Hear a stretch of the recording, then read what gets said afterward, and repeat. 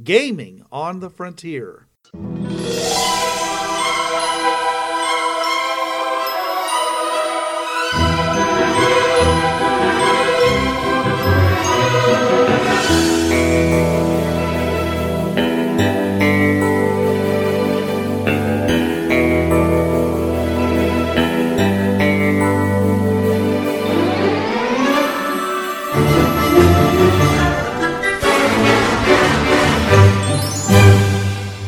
Now your host. This is Bruce. This is Trav. And this is Jonathan. Welcome to Gaming on the Frontier, your podcast of beating that dead horse so long we actually reached our 500th episode.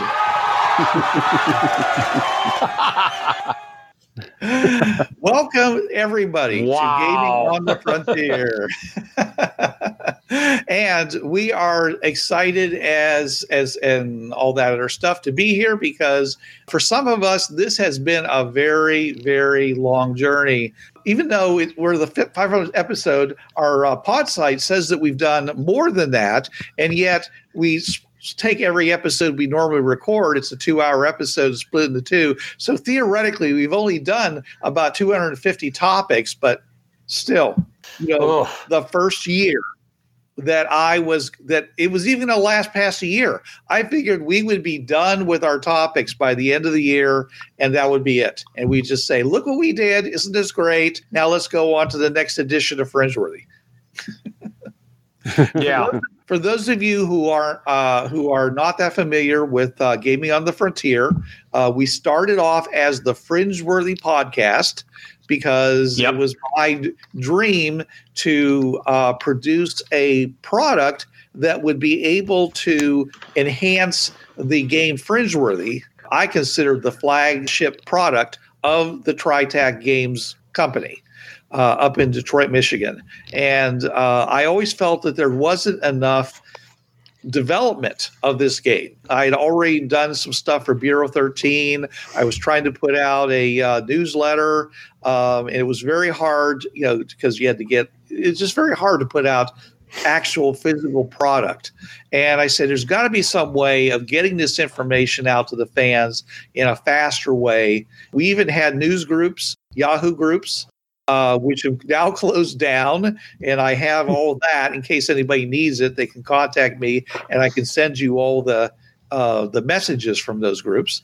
After hearing a bunch of gaming podcasts, I said, let's do one for Fringeworthy. And I roped in Trav and John Ryer and Peter Bryant, who Bruce. Me and Jay came in halfway through season 2. It was originally just you, John, and Blix. Oh, you're right. Okay. But anyways, we brought those guys in. They were all huge fans. John had actually had more experience with Fringeworthy than me, being part of Richard's original play testing group back in the 80s. The Order of Leibowitz, yeah. So we started this, primarily to enhance the game, cover all the areas we thought had never really been developed. And it's blossomed from there into the other TriTac products, into speaking about basic gaming in general. But we still consider ourselves to be a topic-oriented podcast because I personally think that it's an easier way for you, our listeners, to be able to get the most value because you can search our topics for whatever things interest you, whether it be pirates, whether it be faster than light travel, whether it be vampires or equipment or interdimensional exploration, whatever it might be, you can search at the Podbean site, and you can usually find at least a couple of episodes that specifically are toward what you're interested in. And then hopefully you'll branch out and listen to all the rest of the 500 episodes. And the actual play episodes recorded and the Sunday Skyper episodes we brought over. I know we advertised it, but did we actually bring over any of the Monkey Stole My Jetpack people? I know John did a lot of bumpers for them, but I don't remember if there are any episodes of them. Yeah, because we also did for the TriTac game Hardwire Hinterland, we did an actual play episode, which was a Fiasco tool set that John had written. Oh yes, yes. I remember that one. The brass monkey ball. Yeah. Which, of course, yes, this is a play on words, Jonathan. Yeah. All right. So thanks, everybody who has listened to us all these years. You are the best, except for my co-hosts, who are definitely the best, who stuck with me all this time and has been hugely supportive. Even edited the podcast now. So I actually have to do a few other things in my life because it's gone through a lot of things. I mean, we all had to learn how to do this. We didn't start as communication experts or anything like that. We went through a lot of microphones, a lot of headsets, a lot of different kinds of Skype. And now a lot of different Skype recording calls. Yeah. And now here we are recording live our 500th episode.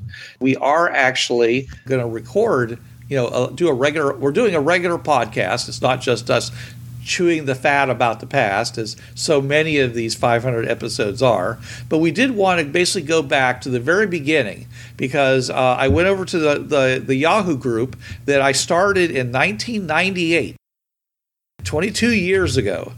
And I looked at the very first. I looked at and it's one of the reasons why we did the podcast. I listed a whole bunch of questions that I said we should answer in the next edition of Fringeworthy, which of course was the D20 edition, which we use D20 Modern for. And I said these questions need to be answered, and I wanted to go over them to see whether or not we actually had answered them. And of course, it's not going to surprise anybody when I say a lot of them we haven't. Yeah. Let's go to the list.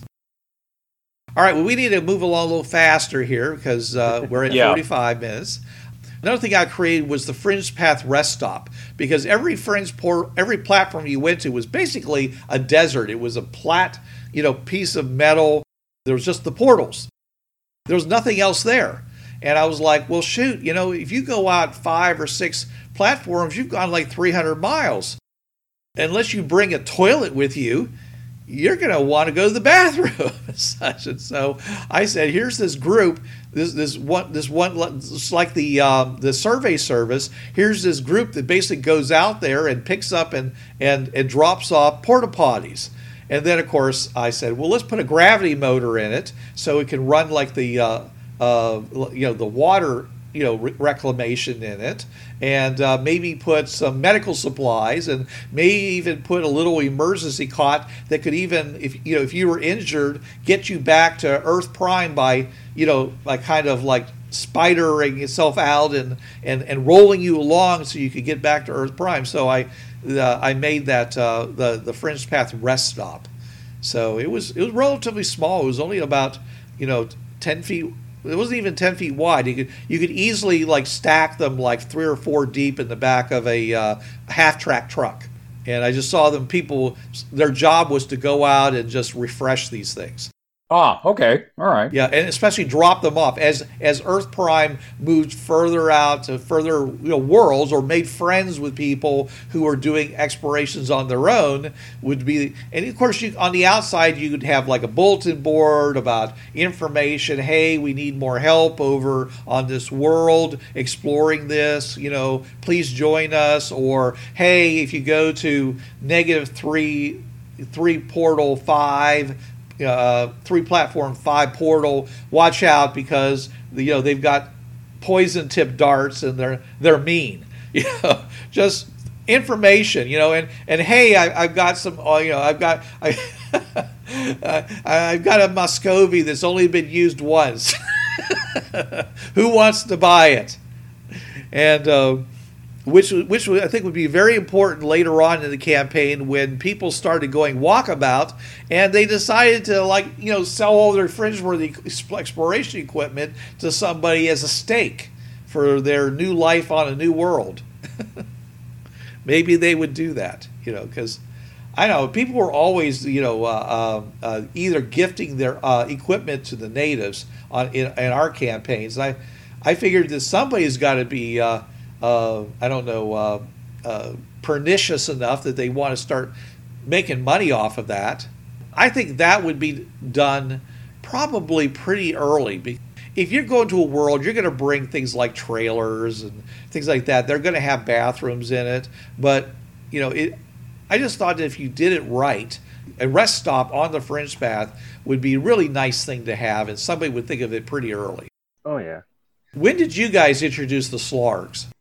Well, actually, I think the first time they were introduced to me, and we can thank John for that, at the game that you, me, John, and Eric had at the weekend of Rich's wedding. That was the first time I'd ever seen anyone use a Slarg. Yeah, I never used them in my game. The Slargs are another fringe-worthy race, and they're like big giant, like human-sized dogs. And but the thing about it is they're abject cowards. They can talk a kind of a pigeon language. They're not very good. They don't have very good dentation for speaking, so they tend to talk in baby talk. But they're basically big, big homers, big furry homers. Yeah. And they could be very important to your exploration because there's some secrets involved in them that I don't think we need to go into. But I know a lot of people introduce them just to spice up their games. All of a sudden, they just come walking. It says in the book, they came walking in off the Fringe Pass and asked for food. Yep. Yeah, that's pretty much how I introduced them. Scavengers, big time. Yeah, because you could basically introduce them anytime you wanted to because they were just basically travelers. They just walked along the Fringe Paths or caught, hikes, caught rides from other people. I think even they even got rides with the Fringe Pirates because they didn't have anything the Fringe Pirates wanted. So they might even have used them as mascots. You get a Slarg with a big Jolly Rogers patch over one eye. Where'd you get that? Oh, these guys gave me a ride. Nice guys. Yeah, nice guys, Fringe Pirates. Yeah. Yeah. Nice to him. So, discovering the nuclear bomb suppression effect of the rings and warps, I figure they found that out almost immediately. Yeah. Because there's a lot of equipment, medical equipment, that they would say, hey, well, it doesn't work on the Fringe Path, but when we get it to a world, we'll still be able to use it. And then they find out it doesn't work. Smoke detectors, X-ray machines, a lot of those things used, some form of radioactive material. And found out almost immediately that all that stuff gets destroyed when you go onto the Fringe Pass as a safety measure. So I figured that happened probably tech services. Probably within, if not the first 6 months, probably the 6 months to 1 year, because that's when the actual teamwork was out there doing stuff. And I also feel probably about the same way about the air scrubbers. I mean, we did not bring that out till so much later in the game, but as a secret of the Fringe Pass. But I mean, it's one of those things where you would have explored the bottom side of the Fringe Pass, and you would have noticed that that things stick to the bottom side of the Fringe Pass where they don't stick to the top side of the Fringe Pass, because air is being sucked in on the bottom, creating a small vacuum, and it's being pushed out on the top, making it float away. There's no gravity under the paths. Oh, yes, there is. No, there's gravity on the top and the bottom, just not on the sides. Yeah, and not off of it at all. Okay, right, okay. Originally, we weren't sure. Originally, I didn't know whether there was gravity under there or not. And I had to ask Richard that. He said, oh, yeah, there is. And I said, what's under there? He says, nothing. Just empty space. There were no portals there. They were all on the top. But there really was no top, because they were both the same. They were just on one side. So that side was the top and the other side was the bottom. But smart people realized that one of the best ways of going down the Fringe Paths was to go on the bottom, because nobody on the top would see them.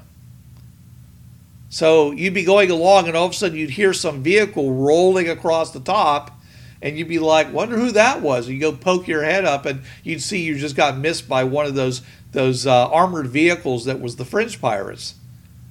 That was one way the early teams managed to avoid being caught by the French pies. Now, you had to use bicycles and things like and roller skates and things like that, or they would hear you. I mean, any kind of a vehicle, you could hear they would hear it as they went along, the sound of another vehicle, because there was no sound on the French pass besides that. Biking, you can go pretty easily about 20 miles an hour, or at least 15. Going that 47 miles to the next platform, that was a 3-hour jaunt, but it was still, you could easily do it in an afternoon if you wanted to be secretive like that. Especially if you were wanting to see where that pirate vehicle was going and you didn't want them to catch you at it. Yeah. It didn't help you against fringe weather, because fringe weather is on both sides. It circles. Yeah. Because I know a couple of people tried that in my game. They said, rain of frogs, huh? I'm going to go underneath the fringe platform. I'm like, okay, you do that. You find more frogs.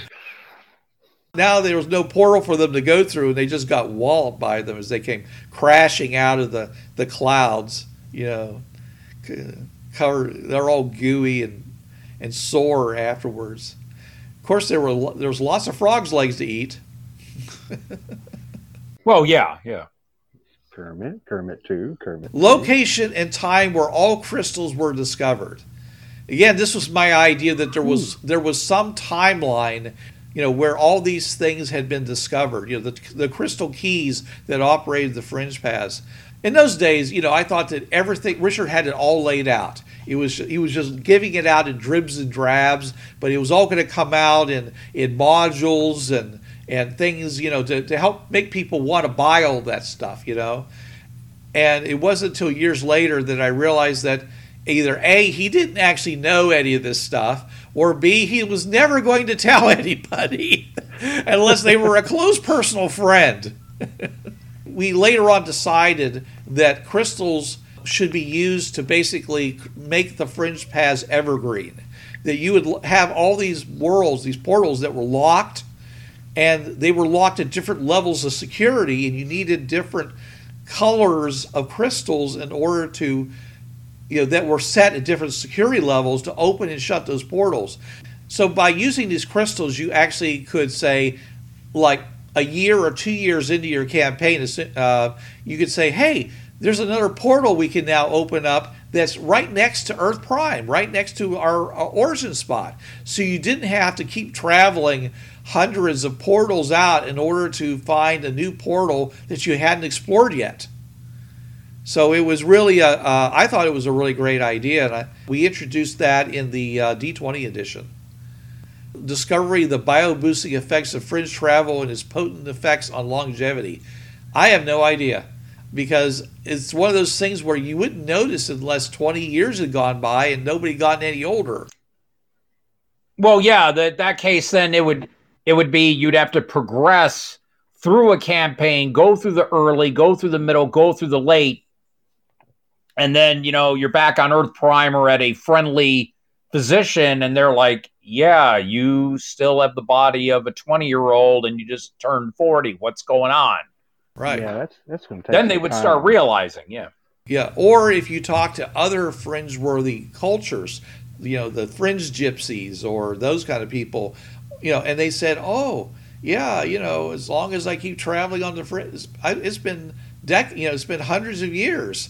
I've been traveling on these fringe paths, I still feel fine. And they're all like, whoa. Of course, back on Earth Prime, it was like, you've got immortality, and you're keeping it all to yourselves. Yeah. Wasn't there a short story in one of the Infinite Crossroads about like a pair of twins? Twins who had, like, one was a doctor for IDET and the other was a fringe-worthy explorer, and they noticed that the doctor noticed that they weren't aging at the same rate. Maybe, but again, it would have to take years to discover that. Yeah. When did they discover you could freeze samples and get them past the fringe biohazard system? I figure pretty late. I figured that's one of those things that they just figured just wouldn't work, and there was no point in even trying to do that.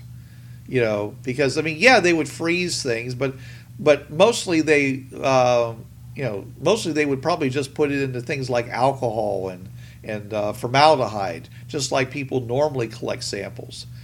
Freezing it, and I think that would probably take quite a while to figure that out. Well, because any samples you're going to want to freeze and bring back, how close are they to Earth Prime? Like, I imagine it's going to be hard to keep any samples frozen for a long trek down the fringe path back home. Well, with cryogenics, and just once dropping it into a container of liquid hydrogen and nitrogen, that stuff would probably last, weeks, if not months, because, maybe weeks. But the question is, why would you need to? Exactly. Unless it was something really fragile, that you needed to keep from melting or any kind of. I'm just not quite sure what couldn't be just as easily handled in a normal collection bag or whatever, like they have been, when they've been exploring the Congo or whatever for centuries. So So when did they discover that a pregnant fringe-worthy mother that fringe travels would produce fringe-worthy offspring? That could happen fairly early, I think. Well, I think it'd have to happen after the first year. Yeah. If we're talking about Earth Prime, because those Tejas were only putting male explorers out there, right? Oh, yeah. Oh, the pathways are no place for a woman. Yeah. Yeah, I figured that this was probably something to discover probably close to, the beginning of the, at the end of the early campaign. That would be something that they would discover. And, but not until then. Now, when were the hidden portals discovered and how can they be controlled? Have we actually told people about this? I am in the dark. Hidden portals. Yeah, the set of 4 portals that are in the center of the platform. Oh no, we've talked about it on the podcast about 5, 6, 7 years ago. Where, let's see, D20 rules. You and I decided, Bruce, it's like a perception check of like 50 or 60 to see the little key indentation in the exact center of the platform. Right. You put the key in, and the 4 portals appear, and they go to above, below, left, and right of that pathway. Yeah. Another full set of fringe-worthy paths.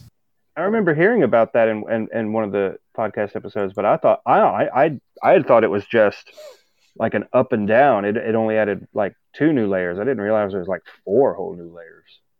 Yeah, I thought it was 4. It is 4. If you look at the platform, okay, you have 1 off the front end. You have 1 off the back end. You have 1 above and 1 below. Matching the cardinal points. Okay. Right. So, and basically, it's like you were going up or down or right, or forward or back. Okay, because right and left were already handled on the fringe paths because the fringe roads went left and right. Right. So this basically gave you other directions that you could explore it. Now, once you got there, of course, you had the same right and left and the other things. So I'm sure we'd probably use something like alpha, beta, gamma, delta instead of plus and minus to handle that. But Richard thought it was a really interesting idea, but he never did anything with it himself in any of his portal books. Okay, never even mentioned it. So he may have decided that it just was more than was needed. That what he had was already plenty.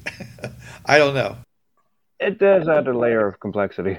Well, the reason I wanted it was because it was pretty easy to block off the fringe pass. You had 1 road going right and left, and all you had to do was put a big stone tower there, and nobody could go along it.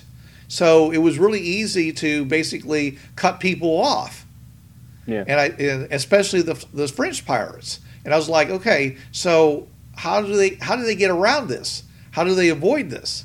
And by doing this, I said that if you don't know about this, if they know about it and you don't, you'll never be able to stop them because they'll go around you, and and they'll go up over and down, and they'll go by your block, and all of a sudden you're being attacked by fringe pirates in the middle of your territory, and you're like, how did this happen? I don't know. They turned around and they went through a portal, and then when we chased them to the next platform, they were gone.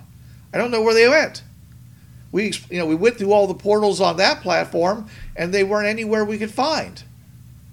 Everyone's like, So that's why I did it. Yeah, and this basically adds 4 new parallel pathways, complete with new primes and alternates and star systems and all that. Yep, it's just basically the same way. It also means, again, you don't have to go very far to find portals that you haven't explored, because you've got basically, before you had the positive, negative node either side of Earth Prime, okay? And then you had to keep going out. Now you've got 4 more, you see, with all their portals. So it's basically now become, like an atom, with all the degrees of freedom, up, down, right, and left, and you've got platforms in all those locations now. So you basically, added 4 times as many.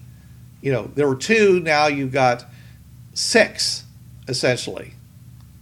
And we were saying also that, I remember a little bit of it now. It's starting to come again, the 5K fun run down memory lane. Oh, this fringe path, the predominant race is not human, but this race. And on the one below, it's not human, but this race. We were dabbling with that idea. I remember that. Right. I think that might have been more John's baby, but yeah, it still would be interesting that it's almost like an alternate timeline of, well, maybe the Termelern, didn't see humans as their fellow Termelern. They saw whatever race as their fellow Termelern. So you're realizing all of these worlds might have been all old men or all Demixi. And then to them, there'd be alternate cultures of Demixi. And then where on that, let's say the pathways above the Demixi world, we have these, hairless apes here on this one world. And, so yeah, I think we dabbled on that idea a little bit, but we didn't go much farther. We did the up, down, left, right, the how to find the key indentation in the center of the platform, and that usually it was used by fringe pirates as a hiding spot. Right. It was their way of getting around anybody trying to stop them from doing what they were going to do. It kept them a threat until the end of the early campaign. So, when was Termelern Prime discovered and explored? Post-campaign. Never! Exactly! Never! This was something that everybody asked, and nobody ever did it. I mean, because they disconnected it from the system. Prime platform, which was the surface area of Earth's moon, is still there with thousands of portals. But if you go through any of those portals, you're in space. Yeah, I think we just mentioned it in the podcast, and we haven't gotten any word about anybody, actually figuratively and literally going there. Well, there was only one way to do it, and that was if you got on a fringe train and you basically took the control, the forward backward control of the fringe train and just jammed it forward. And when you did that, another one rose up, and you took that one and you jammed it forward. And so you were traveling, thousands of nodes a second, and it finally it just dumped you out onto that platform, the original exploration platform of the Termelerns, where Termelern Prime was supposed to be connected. That's the only way you ever would have gotten there. And nobody I ever knew was willing to do that. They were like, we would be so lost. We would never find our way back. Unless, of course, the Termelern brought us back. So nobody ever did it in any of my campaigns. And probably nobody else's campaign. It didn't really get brought up about how the fringe paths really were until Rich did Portals 4 and sort of wrapped up the whole Termelern saga, where actually the fringe paths are like a giant circle. At one end at 6 o'clock is Earth Prime, and up at the 12 o'clock position is Temelrin Prime. T Prime. And so if you go, let's say the positive ones, you're going on a very and of course it's so imperceptible about the curvature upward that for you're traveling in a straight line. No, it's a very slight curve. So it is an infinitesimally big circle. So by the time you would get to Temelrin Prime, you would need that immortality factor.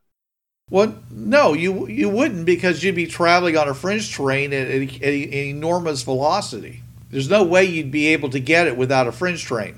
And isn't the fringe path still expanding itself automatically? No, it's done. It's done? Yeah, it's done. Okay. No, I wasn't sure. I knew it was like an automated system, supposedly, but... Well, that's how it was created, but it's done. Yeah, it basically did it all, and it's done. I mean, theoretically, I suppose they could make it bigger. You know, they had so many worlds that were in the client state that they wanted to bring into the Commonwealth. I think they just had enough on their plate shepherding them along before the Temelrin War.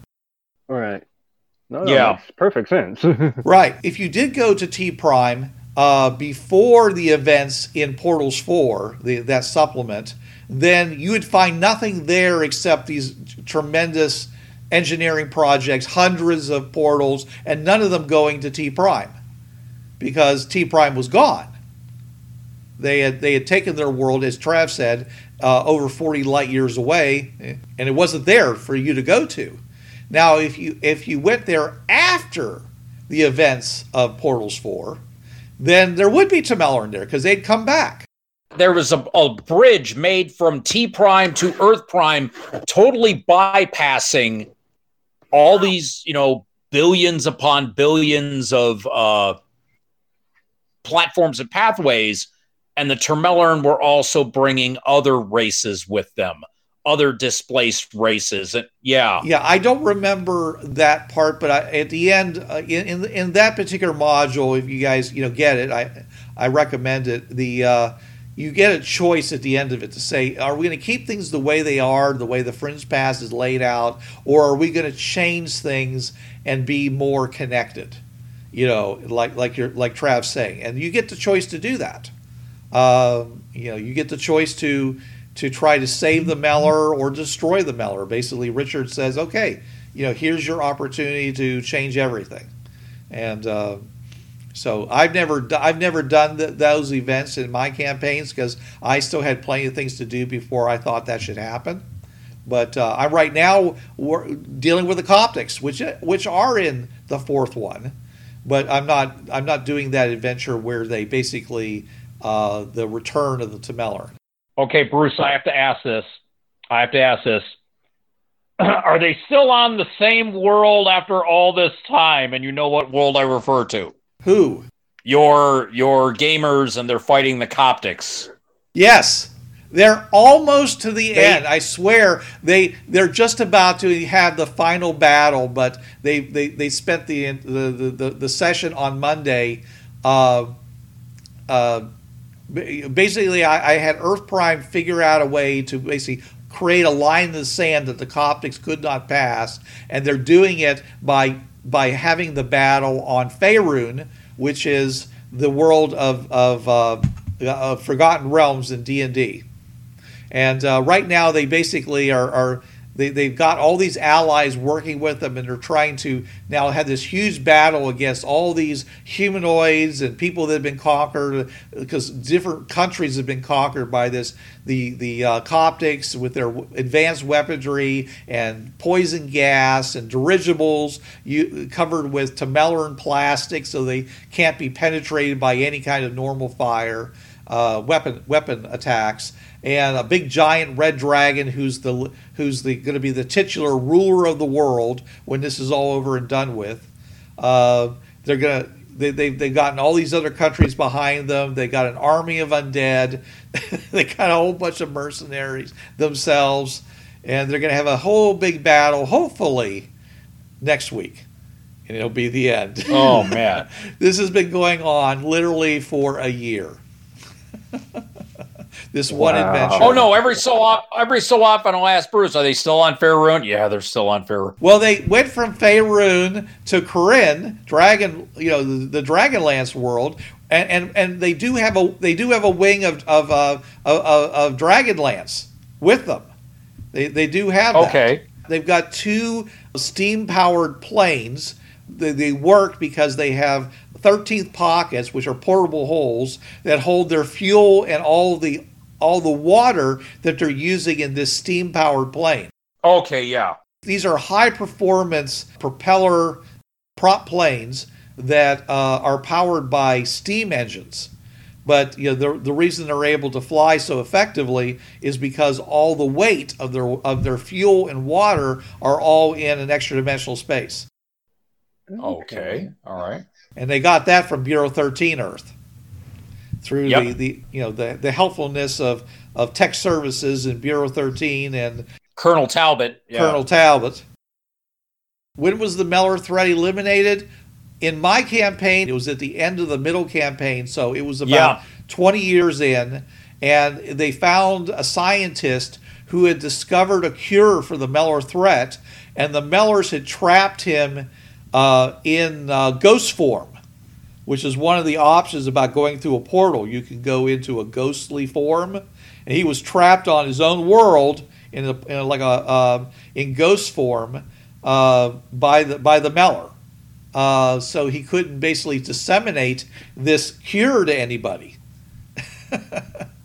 And they finally found this world, and they freed him, and he said, "Here you go." And now they have spray bottles that they use to spray any Meller they run up against to revert them back to old Meller. So that was about 20 years in on my campaigns. Yeah, we figured that's about when the Meller menace ended, after we found out about the Slargs and all that. It was possible to cure the Meller. Yeah. Yeah, yeah. And I think that people actually should do what you suggested. That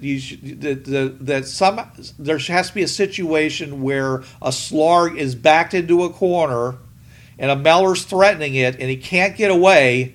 And suddenly it bites the Meller because that's what is fight or flight. And if you back up even a cowardly Slarg, it'll fight if it has to. And it bites the Meller. It really doesn't want to, but it will. It will. And the Meller turns purple. It basically like bloats out like the girl in Charlie and the Chocolate Factory, turns purple. Yeah. And then turns back into an old Meller. And everybody just turns and looks at the Slarg like, and you were going to tell us this crap when? And Slarg's like... And he's like, I didn't know! and they're like, well, we'll use you now. We'll put you on the front lines. It's like, hell no, I'm not going on the front lines. Yeah, no. No, what the Slarg? I'll take a hard pass on that. Yeah. Yeah. Now that we know this, it's totally useless to us. Yeah. One of the things I really loved about this game is the fact that there were so many ridiculously over-the-top things that came up during play.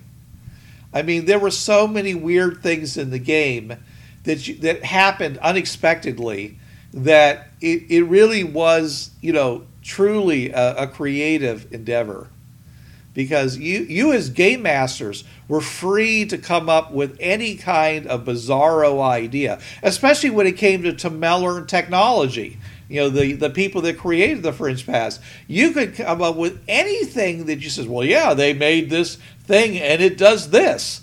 A ball that would roll over your body and clean you. I mean, yeah. Unfortunately, most people, when they thought of Meller technology, always tried to come up with like a gun, some kind of a weapon, which was like the last thing that they would do. No. The Termellern were pacifists. They only came up with weapons after the Commonwealth came running to them because they were losing the Meller War, and they looked and said, help us. And then once the Termellern got back into a fighting mindset, from what I read, they scared the Commonwealth with the stuff they came up with. Yeah. But also is the fact, as John brought up, is that most of the stuff that they made would be biomechanical. Yeah. So it would be something that didn't look like a device. It would be something that looked like an animal or a person, which is what a Slarg was. It was a bioweapon. Yeah. It was their idea of how to, this was their best idea about how to stop the Meller. You make these Slarg, the Slarg go out and bite them, and now you solve the problem. The Meller are now back the way they were, and everybody can go back to be living happy lives, except that somebody... I think the Keegak are the ones that flip the fight or flight, yeah. Yes, they were. They were the ones that basically... and they were the ones behind the Meller too. So of course they were going to do their best to kibosh the Meller. So the Meller cure. So that's why I introduced this other idea, which was they actually did finally come up with something. So when they moved into the late campaign, then that's when I introduced the Coptics as being the great threat, because they were somebody who they weren't as technologically advanced as Ident and Earth Prime was, but they had just as much resources as far as men and worlds and things like that. And they had and just like the Temelern, they had a reason to be out there. They were basically a religious organization. They were passing on their faith. They were zealots. They were zealots. Yeah. Yeah, and nothing was going to stop them. There was one game I ran. I think it was a con game, and Breakman Z from my show was there. And I guess I really played this Coptic that he ended up capturing over the top, because I got complimented on just, wow, these Coptics are real a-holes. And I'm like, yeah. And I broke down for Z just what all they were, and he's like, you were a little too scary in nailing that, Trav, just letting you know. I'm like, hey, comes with the Game Master title. You got to be that way sometimes. Good role players can do everything. But the Coptics, out of all three, all three of them, the Fringe Pirates, the Melor, and the Coptics were all scary. Fringe Pirates, they were more of a nuisance. Yeah. The Melor were scary. Problem is, they were such fantastical creatures. The Coptics, a overzealous, religiously fundamentalist human, that kind of hits home. So I think the Coptics are the scariest out of the three major villain groups in Fringeworthy. Then the Melor, then the Fringe Pirates. That's just me. Right. Well, they essentially were a retelling of the ASA. They basically were an effective ASA. Yeah. Yeah. Okay. Yeah. Because the ASA to me never worked, and I would have been a lot happier if Richard just would have, dropped them out of the game. Well, in the flavor text for, I think, either the late campaign or the really late campaign, I think it was the late campaign, that because the ASA kept bringing in forgeries from other worlds, that their credibility was just getting knocked farther and farther down. And you figure after a while, we can just phase them out because nobody, cares about them anymore. But Bruce, we did the episode about expanding the ASA and what they would be doing, and right. That was a fun episode. I really enjoyed that one. Yeah, we basically tried our very best to make the ASA something that could continue into the later campaigns if you wanted them to. Yep. So I thought we did a pretty good job of that. All right. When does let's see here. Now I have this one here that says, when did William Bailey get inducted into the IDA, and who knows of his existence? See, this way back in the day, in 1992, I started publishing printed supplements for Bureau 13. I produced 3 supplements. One called Stalking the Steel City. Second was called Screams in the Night.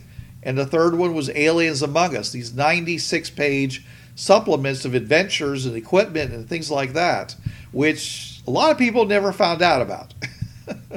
I ended up throwing an awful lot of cases of those things into a landfill when I moved to my new house because I didn't want to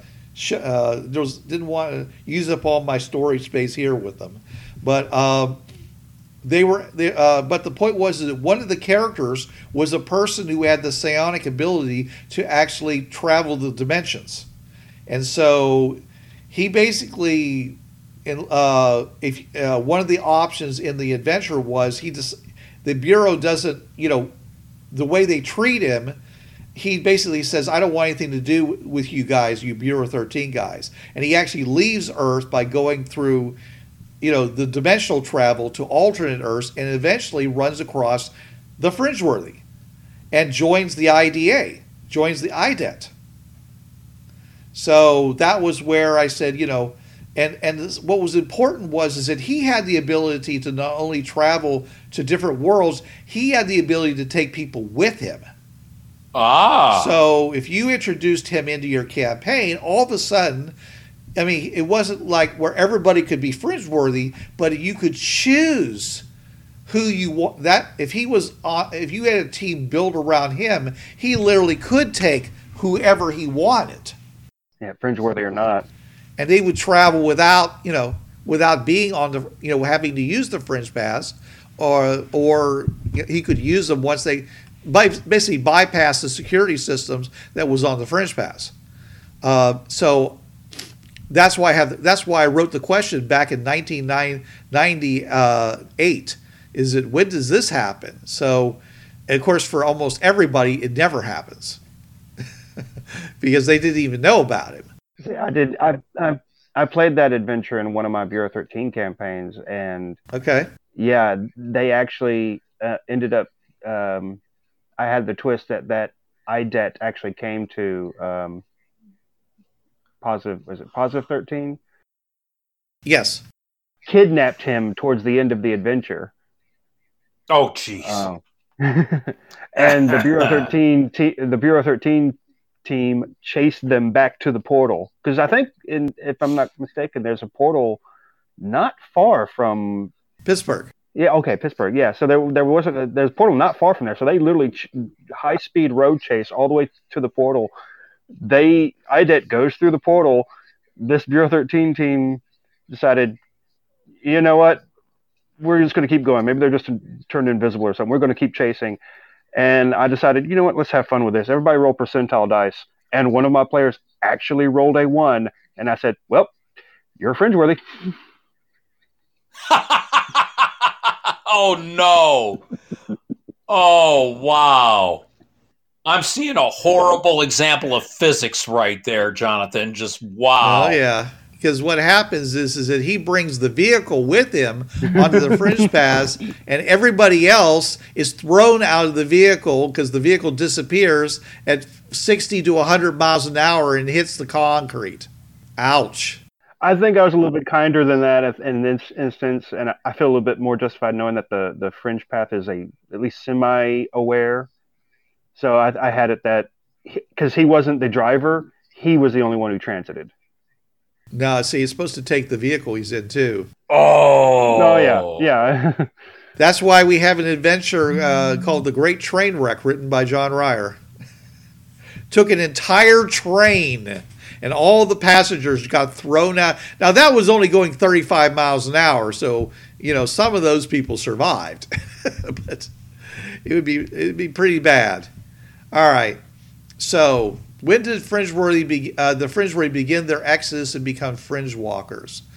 How long does it take for people to become disenchanted with the organization they work for?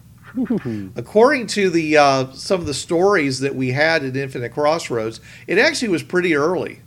According to one of the stories that was written by Chris Bading, something bad happened to Sunyuri. It really put a bad taste in a lot of people's mouths. Of course, that's somebody's campaign. That's how they did things. But if you consider the fact of she had all this knowledge that was imparted to her, and that she would suddenly just start regurgitating it when triggered by certain events. Some people said that that as soon as they figured this out, and they didn't need her out on the Fringe Pass, they'd lock her up and never let her out again, hoping that she would trigger and give up more information. And she'd end up becoming basically under house arrest for the rest of her life. A bird in a gilded cage, but still a cage. And that would really chap the hide of people who had been explorers with her. Anybody who looked up to her, which I'd say most veteran Fringeworthy would be. Oh yeah. So if that happened, it would probably be by the end of the early campaign, because by that time they would have had a lot of Fringeworthy teams out there, and they wouldn't need her on the Fringe Pass. Team 1 at that point would probably, would either be retired or they would have been split up to be heading other teams. Yeah.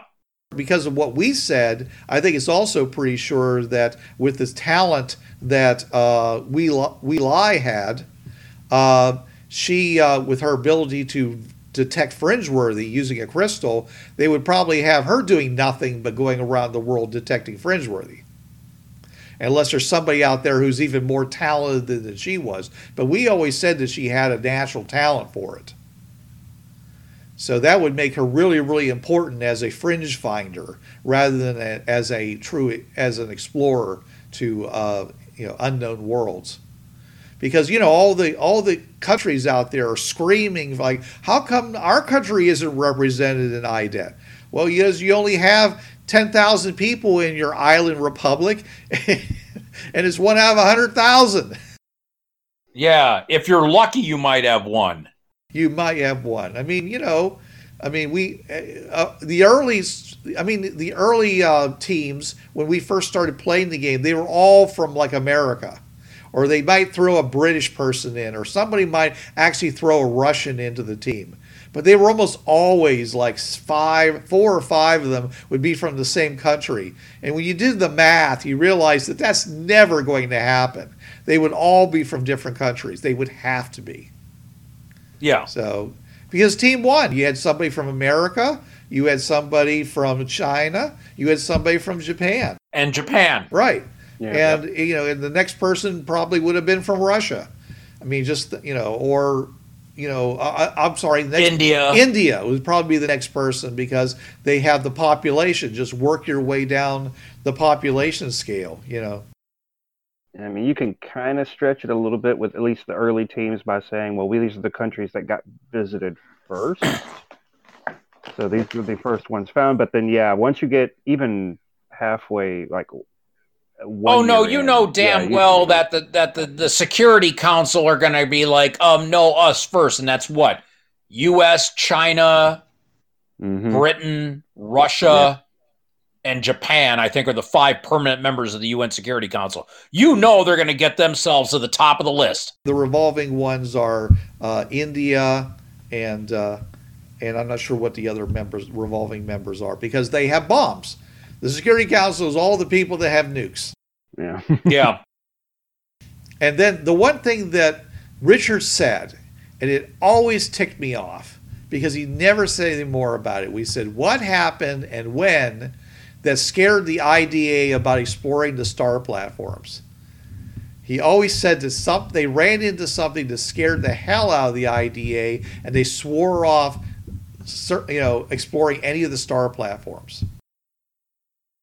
Wow, folks, 500th episode. I'm still learning something. Rich has been gone 2.5 years, and I didn't know this. Yes. Yeah. I had no idea that this. No, I didn't know this. And I don't know the answer. He never told me. I asked him many times, and he said, check out the next Portals book. And I did, and there was never anything in it. He's always hanging carrots in front of me, He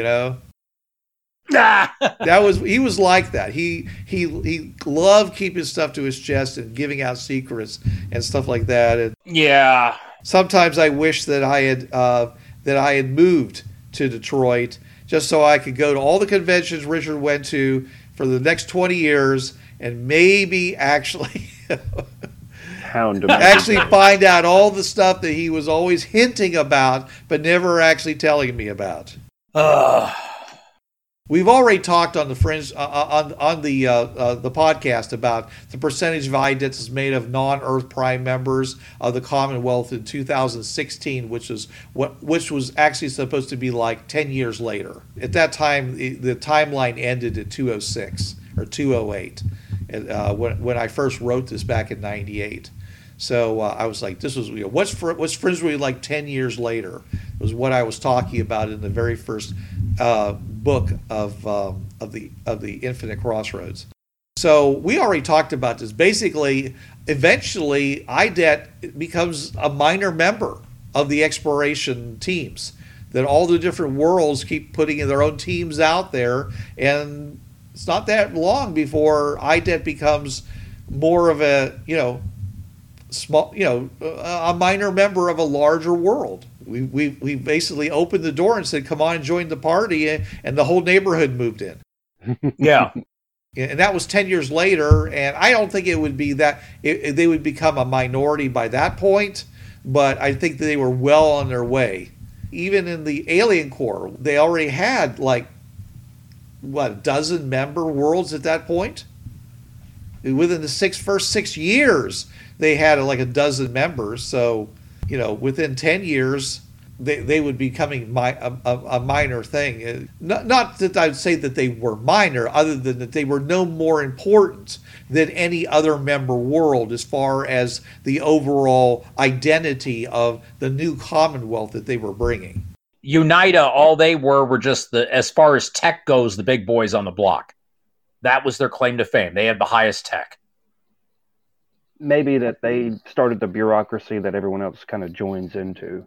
But okay, so we got 7 minutes left, so let's go on to the fun thing for us to end on, the most dangerous moments in an RPG adventure. In our news group, I posted a whole list of those things. We discovered it in our whole thing about stopping the Coptics when the players realized that they were so far out, they really didn't have to worry about all those UN rules, that what the UN didn't know about couldn't hurt them.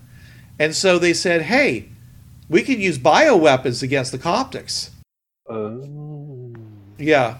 Yeah. When you discover that your opponent has no idea how disease can be used as a weapon, all of a sudden, your players get a gleam in their eye.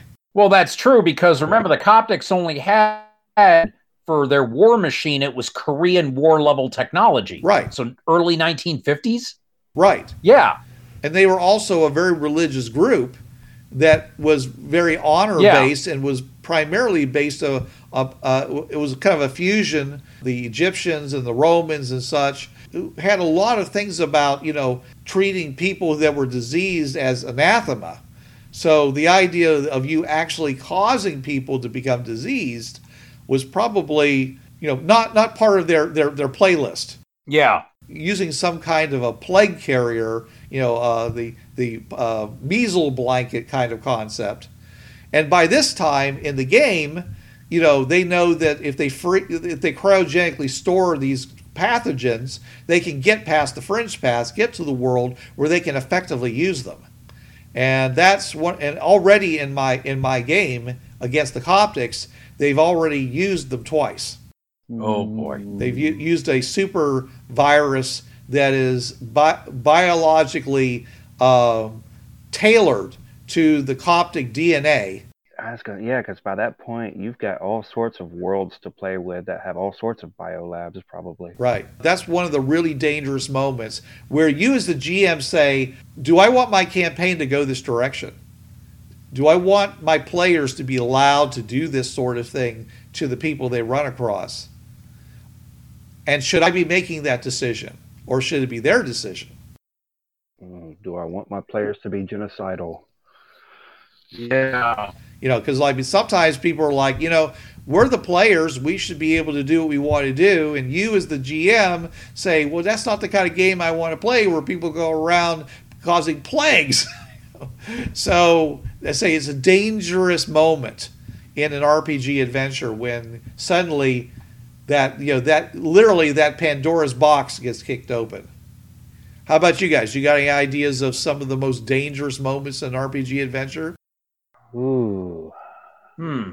I would have to say, Bruce, that would be pretty much it, where the players realize that there's no rules. They can do whatever they want, and there's little to no repercussion. That was a good example, where they just go, oh, we can do this, and we answer to nobody out here for whatever reason, isolation, distance, what have you. Right. Yeah.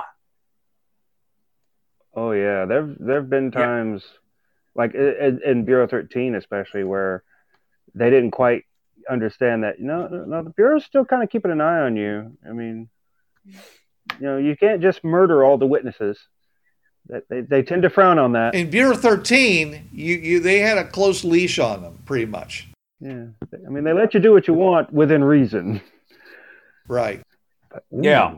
That's a kind of a scary note to stop on, but we're basically out of time here for our 500th episode. I know we concentrated on Fringeworthy, but that's how we started. Mm-hmm. Yep. So we thought we should really go back to our roots when we did this. But we want to, again, thank everybody who's listened to this. We hope you've enjoyed it. A blast from the past, and also talking about how things could be in the future. We hope you've enjoyed this, and we're looking forward to doing who knows how many more episodes. Oh, yeah. We're at 500. 1,000 is a really long way away, Trav. Oh, yeah. Just start shooting for 750. So we'll see what happens. Right. So thanks, everybody. We will have more for you. Maybe we'll continue with this topic next week, but you'll have to wait until then. This is Bruce Sheffer saying there are a million worlds out there, so go explore them. This is John Ryer saying keep your powder dry and keep those cards and letters coming in. And this is Blix. Remember, bullets speak louder than words. This is Jay. Keep it simple. The players are going to complicate it for you. This is Jay Libby. The gamer generation is you. This is Amber. It's all fun and games until the DM rolls a 1. And this is Mark saying good night and good luck. This is Eric. It's all about having fun with friends. And this is Paul. When you remove the pin, Mr. Grenade is no longer your friend. And this is Trav. There's a reason why it's called gaming. It's for having fun. This is Richard Tahoka. Wait till you see what's coming next. Gaming on the Frontier podcast is wholly owned by its hosts. It is released under the Creative Commons 3.0 license. No commercial reproduction and any use of any element of the podcast must be attributed to the Gaming on the Frontier podcast.